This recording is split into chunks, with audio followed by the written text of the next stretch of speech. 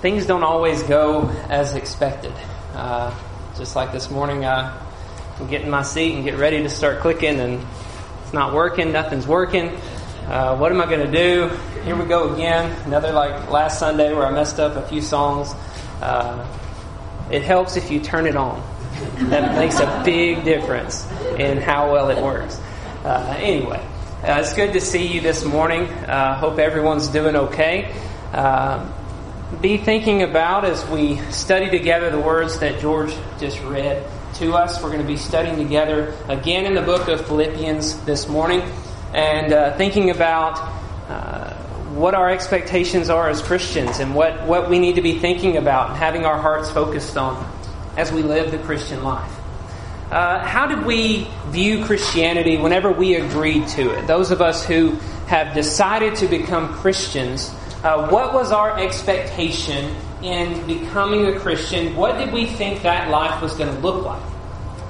Did we think that the clouds were going to part and the sun was going to shine on us and that God was going to bless everything we did and give us great success in life? Is that the kind of life we were expecting? If it is, then we may be disappointed to know that that's not what the Christian life is really all about.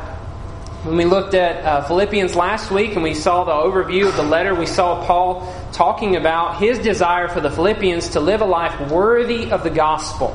And that's what we're called to do, is to live a worthy life that is serving others and that is standing firm and fighting for the faith that we believe in. And along with that, we are to be willing to sacrifice.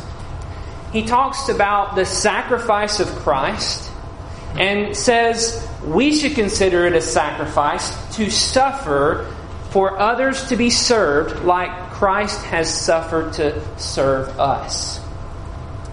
The life of a Christian is a life that includes sacrifice, sacrificial service, and inherently suffering. Suffering is part of our lives. Every New Testament letter almost that we read has a second half of it that talks about some way in which we're supposed to suffer or sacrifice in order to serve God faithfully. Maybe some sins we're supposed to put off in our life. Maybe some good things that we need to be focused on doing for others in our lives. The whole letter of Philippians is about that. The whole letter of Philippians is about sacrificially serving others. So how is Paul going to end a letter that the whole thing is about what he normally concludes his letter on? It's very interesting. Paul tells us how to handle our sufferings at the end of this letter. The whole letter is about suffering and sacrificing for God. And then at the end, he tells us how we need to handle those sufferings when they come upon us. I think that's very important for us to learn and to understand. We all suffer. Some of us suffer because of our own sins, and they're the consequences of our own sins, and we have to deal with those consequences. But many of us suffer unjustly, or we suffer for no reason at all that we can find. But no matter what the suffering is, there is a correct way for us as Christians to respond to suffering. And I want to make sure that we understand that correct way as Paul revealed it to us in Philippians chapter 4, verses 4 through 6.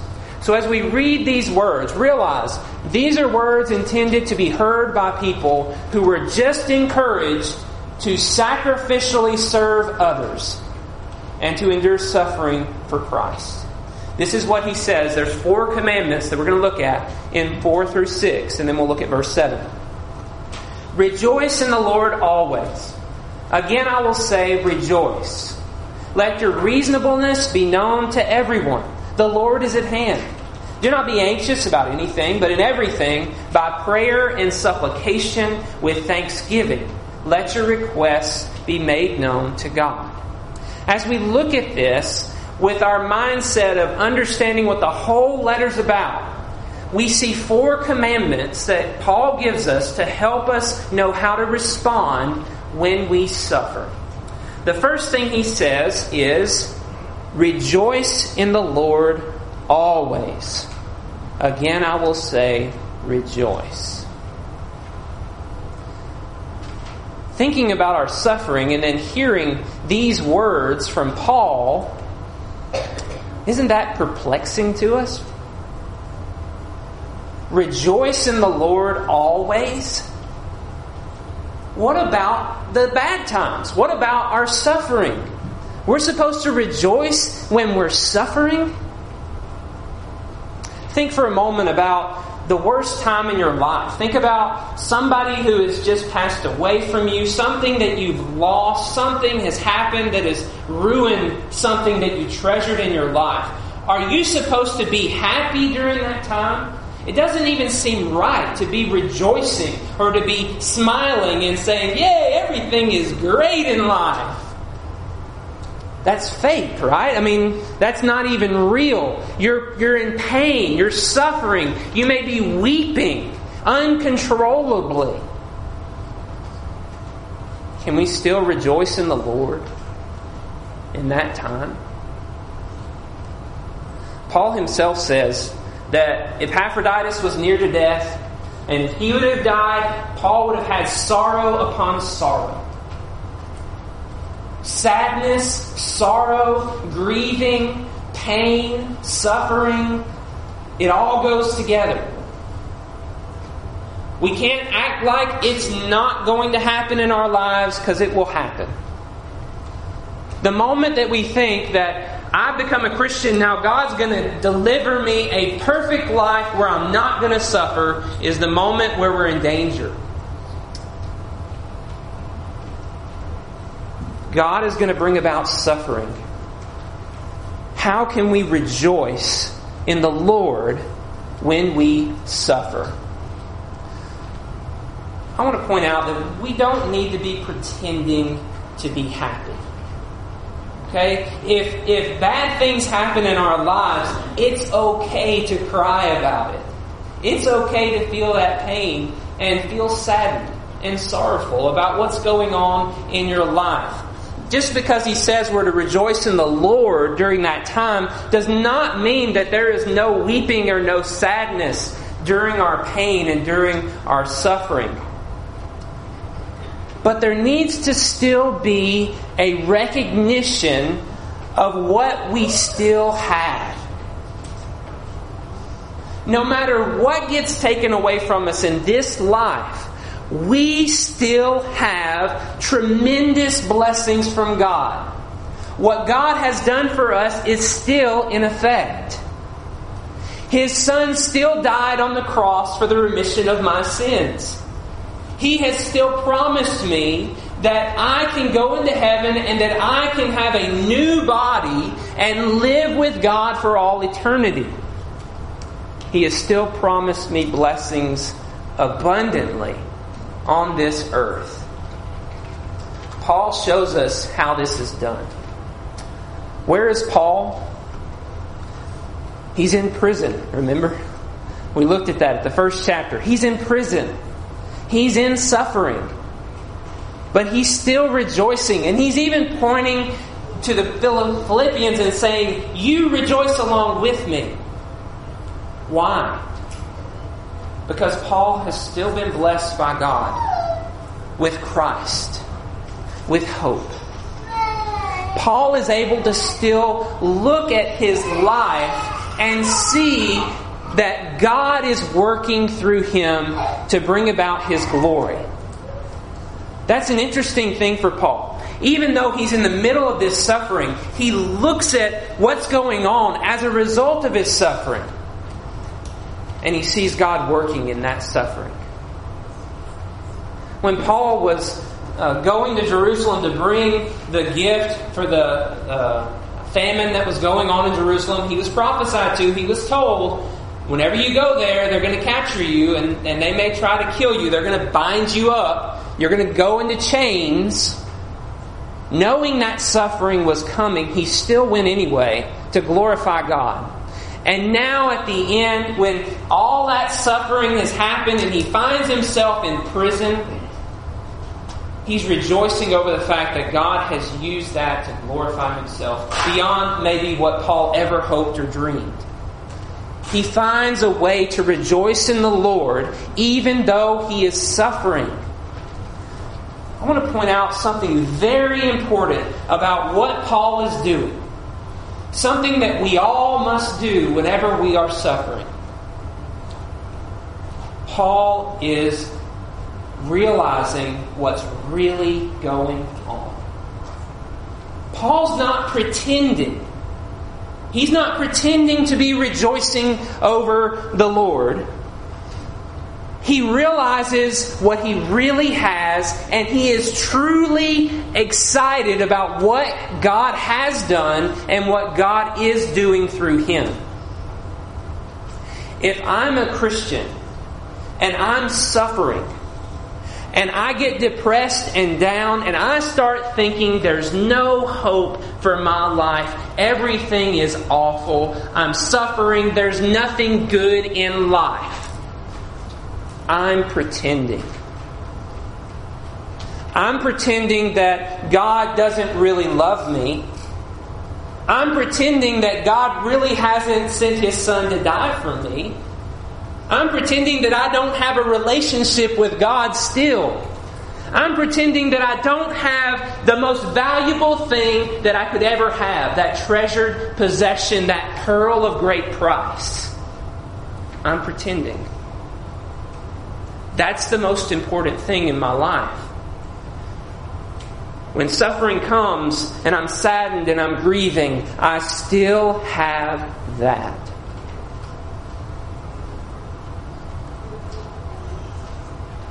Paul is focused not on the bad things that have happened to him in his life, but he's focused on what he can continue to do for God in his suffering. He's continually striving ahead. He doesn't suffer for God and think, well, I've done my job, I've suffered for God, and now I'm good. Now God must love me, and I'm the greatest. He doesn't consider himself to have already attained the resurrection from the dead. He's like, all right, I can die now. My life is over. I'm in prison. He keeps striving. He keeps pushing to glorify God. He's rejoicing in the Lord. That's his attitude on life. The second command we see is, let your reasonableness be known. Translators struggle with this word. Reasonableness. What is reasonable when we're suffering? Isn't that a time that we typically become unreasonable? And Paul tells us, let your reasonableness be known. Another word that might be in your translations, translators have a few different words. The Greek word can mean some combination of these things. Is gentleness, graciousness, or the idea of being considerate. Reasonable, gentle, gracious, considerate, rational, having a meek mentality, a merciful mentality toward others, being rational and thinking about what makes sense and what is true and what is good. How do we end up feeling around someone who's like that? Okay? Picture for yourself the most reasonable, rational person, the most gentle person, the most gracious person you know. Do you like to be around that person? It's a pretty nice person to be around. They're easy to get along with. Now picture the opposite. If somebody's unreasonable, if somebody's irrational, if someone's harsh and mean-spirited toward us, we don't want anything to do with that person. You see how Paul says, let your reasonableness be known. Let others see that you are a reasonable, that you are a gentle, that you are a gracious person. But I'm suffering, but bad things are happening, but people aren't reasonable around us, right? It's hard to be reasonable and gentle when people are harsh and mean and ugly to me. we moved to Florida about 6 months ago, and we decided to go get our driver's licenses, and everything changed over. So where do you go? The DMV. So we go to the DMV, and we think we got everything set up. We had the appointment. We went out to Belle Glade, where it's so much faster and easier. Got the appointment, walked up, got everything taken care of, and Jenna goes to the library a week later, and her maiden name is her last name. They messed it up. It's like, all right. So we go back, and we tell them, and that's not our fault. Well, I didn't call them any names, but I think I could have been more gentle. I think I was pretty reasonable. I don't think I was that gentle. So, but anyway, we talked it out. They decided to allow me to get this fixed and everything, and they were going to take care of it and not charge me for it. And then they proceeded to make another mistake.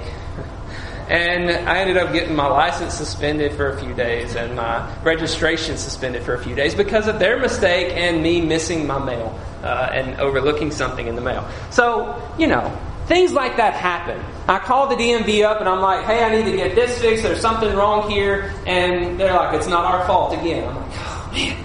So people are going to be that way, right? People are unreasonable. People can be unreasonable. People can be harsh. People can be ugly. And how hard is it for us to respond with gentleness when they act that way toward us? But notice Paul quantifies who we're supposed to be gentle toward or reasonable toward. Let your reasonableness be known to everyone. Everyone. Those who are harsh toward us, yes. Even those. It's also hard to be reasonable when bad things happen to us, right? Think about a time when you're sick or you don't feel good, you got a bad headache, things have gone bad in your life. It's really hard to be reasonable and gentle toward those around us, especially if they start acting, you get the combination of these two things. It's the perfect storm. It's hard to be reasonable. But that's what Paul is telling us to do. He's telling us to act like Jesus. That's the way Jesus acts. Jesus is being persecuted. Jesus is being insulted. Jesus is being beaten by the Jews. And then he's brought before Pilate. And he's accused of all these things in front of Pilate. And he doesn't say a word toward them, against them. He doesn't act unreasonable at all. He doesn't lose control of himself. And that's what Paul is telling us to do when we are suffering. Continue to live reasonably, gently, graciously, considerate toward others. The third and the fourth command are combined together. He tells us, don't be anxious, but instead pray. Don't be anxious about anything, but in everything, by prayer and supplication with thanksgiving, let your requests be made known to God. Don't be anxious. Really? How about when we're suffering?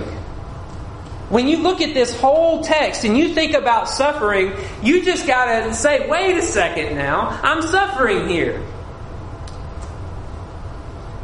Is that not the time that the anxieties well up in us? When we feel the most anxious, as these Philippians are looking at, what they're about to do, and the Romans who might do to them what they've done to Paul and throw him in prison and hurt them. They might hurt their family, right? Their family's going to be affected if the father of the household's taken away. I mean, there's going to be a huge impact there. There's all these anxieties, these what-ifs that are going on in their minds and their hearts. They're going to be there for us as we suffer. They're going to rise up in us. How are we going to overcome them? We overcome anxiety through prayer. We overcome anxiety through prayer. It's easy for us to have anxiety when things fall apart. But are we going to instead trust that God is in control? God knows what's happening, and He has the ability to change things. He wants to hear from us. What are we going to do when these bad things happen to us? How often do we turn to God and let Him know how we're feeling, what we're thinking, what we're struggling with, what we wish would happen? How often do we turn to Him and rely on Him to help us through the difficult times? The Bible tells us that God is able to do exceedingly, abundantly above all that we ask or think.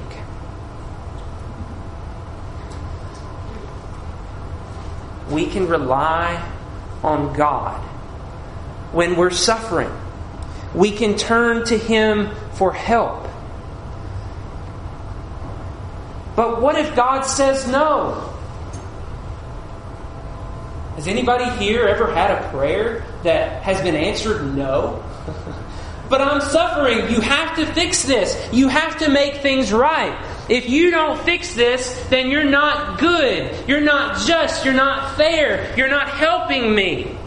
I need this fixed, and I need you to do it now. We don't realize that God is able to help us, but His choosing how to help us is beyond our own knowledge, our own understanding. We think that if God doesn't answer yes to my prayer and do the things that I think that God should do to fix my problem, that God has answered no to me. That's not necessarily true. God is not limited by my knowledge. What God is working is beyond my understanding. He operates in a totally different dimension than I live in. He knows the future. He knows the past. He knows everything about me. He knows everything about everyone around me. And I want Him to do what I think is best? How does that make sense? I'm going to Him because I know He knows better than I do. Paul prays to God 3 times that a thorn would be removed, but God knows better. God said, my weakness is perfected. My power is perfected in your weakness. God is glorifying Himself through Paul. And that's what Paul really wants. That's what Paul really desires. So he will endure whatever kind of thorn in the flesh or whatever kind of suffering it is, that he might glorify God through that. One other thing to point out about prayer and suffering, one thing that I think is very important for us to realize and to think about, is that whenever the bad things happen in my life, the answer is not stoicism. The answer is not clenching up, bearing the load all by myself, becoming stone cold to my suffering and just taking the blows and just keep going in life.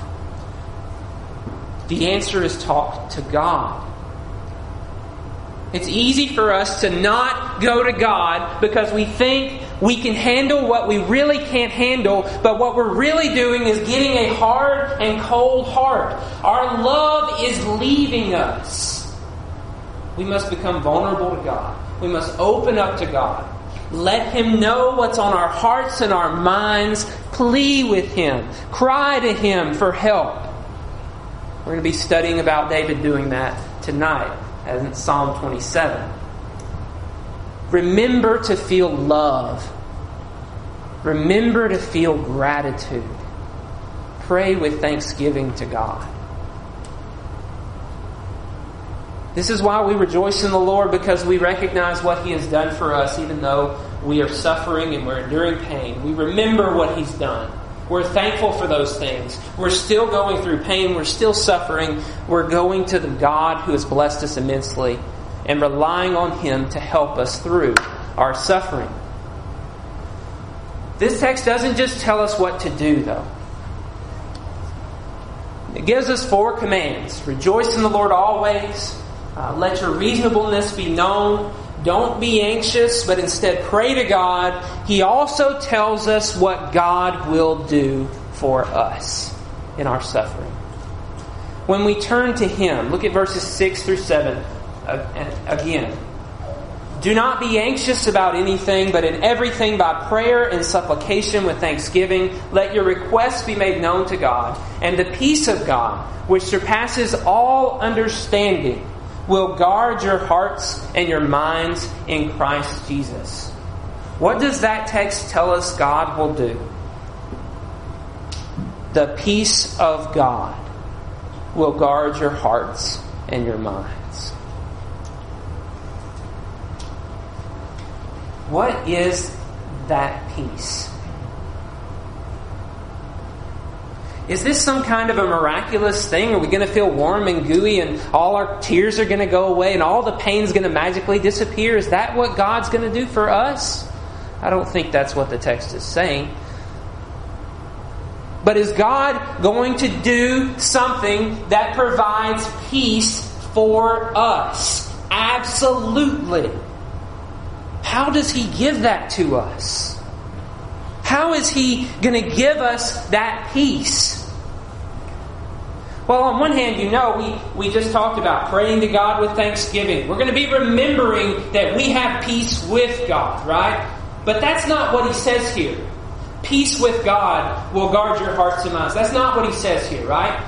He says the peace of God will guard your hearts and your minds. There is something that God will provide us that will help us in our suffering. 2 Corinthians, Paul puts it like this, talking about God. He says, who comforts us in all our afflictions, so that we may be able to comfort those who are in any affliction with the comfort with which we ourselves are comforted by God. He says it very clearly in this text. This is beyond our understanding. This is beyond our comprehension. God's able to provide us with peace that in a way that we don't understand Him doing it. And Paul points out in 2 Corinthians, He's able to comfort us and we are in turn comforting you. He's working through people to comfort people. He's working through circumstances to comfort people. He is working in our lives to bring us comfort in the midst of our sufferings when we turn to Him and rely on Him and look at His grace and His mercy and His love and wait for His response. He says, this will guard our hearts and our minds. What does our heart and our mind need to be guarded from? Well, when we're suffering, that's the time when we doubt. That's the time when we doubt God. God is going to help us understand more about Him as we suffer. If we'll look at what He has done through our suffering and what He's able to do, if we continue to strive for the hope of the calling that we've received, He will help us to see Him more fully. We need to be careful not to doubt. Realize God's trying to help us stay away from doubting Him, but to trust Him all the more. And to stay away from all the evil that could come into our hearts and our minds as we deal with unreasonable people, as we have bad things happen to us. God wants to help us stay away from those things. It's just true. Suffering leaves us vulnerable. If we go into Christianity thinking that we're not going to suffer, then the suffering will come and we will be vulnerable to our enemy. Imagine going into battle and not knowing the enemy's capabilities. What's the enemy going to do when we underestimate them? They're going to come and wipe us out. And that's what he's saying. Our suffering can wipe us out. Rejoice in the Lord always. Live reasonably with everyone. Don't be anxious for anything, but instead turn to God. Pray to God. Rely on Him.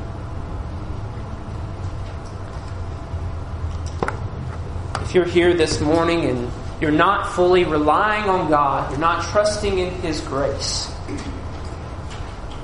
you're missing out on the many blessings of God that He has given to His children. You can enjoy those blessings today if you're willing to make a change, to turn to God, to live your life for Him. If you're subject to the invitation, please come as we stand and as we sing.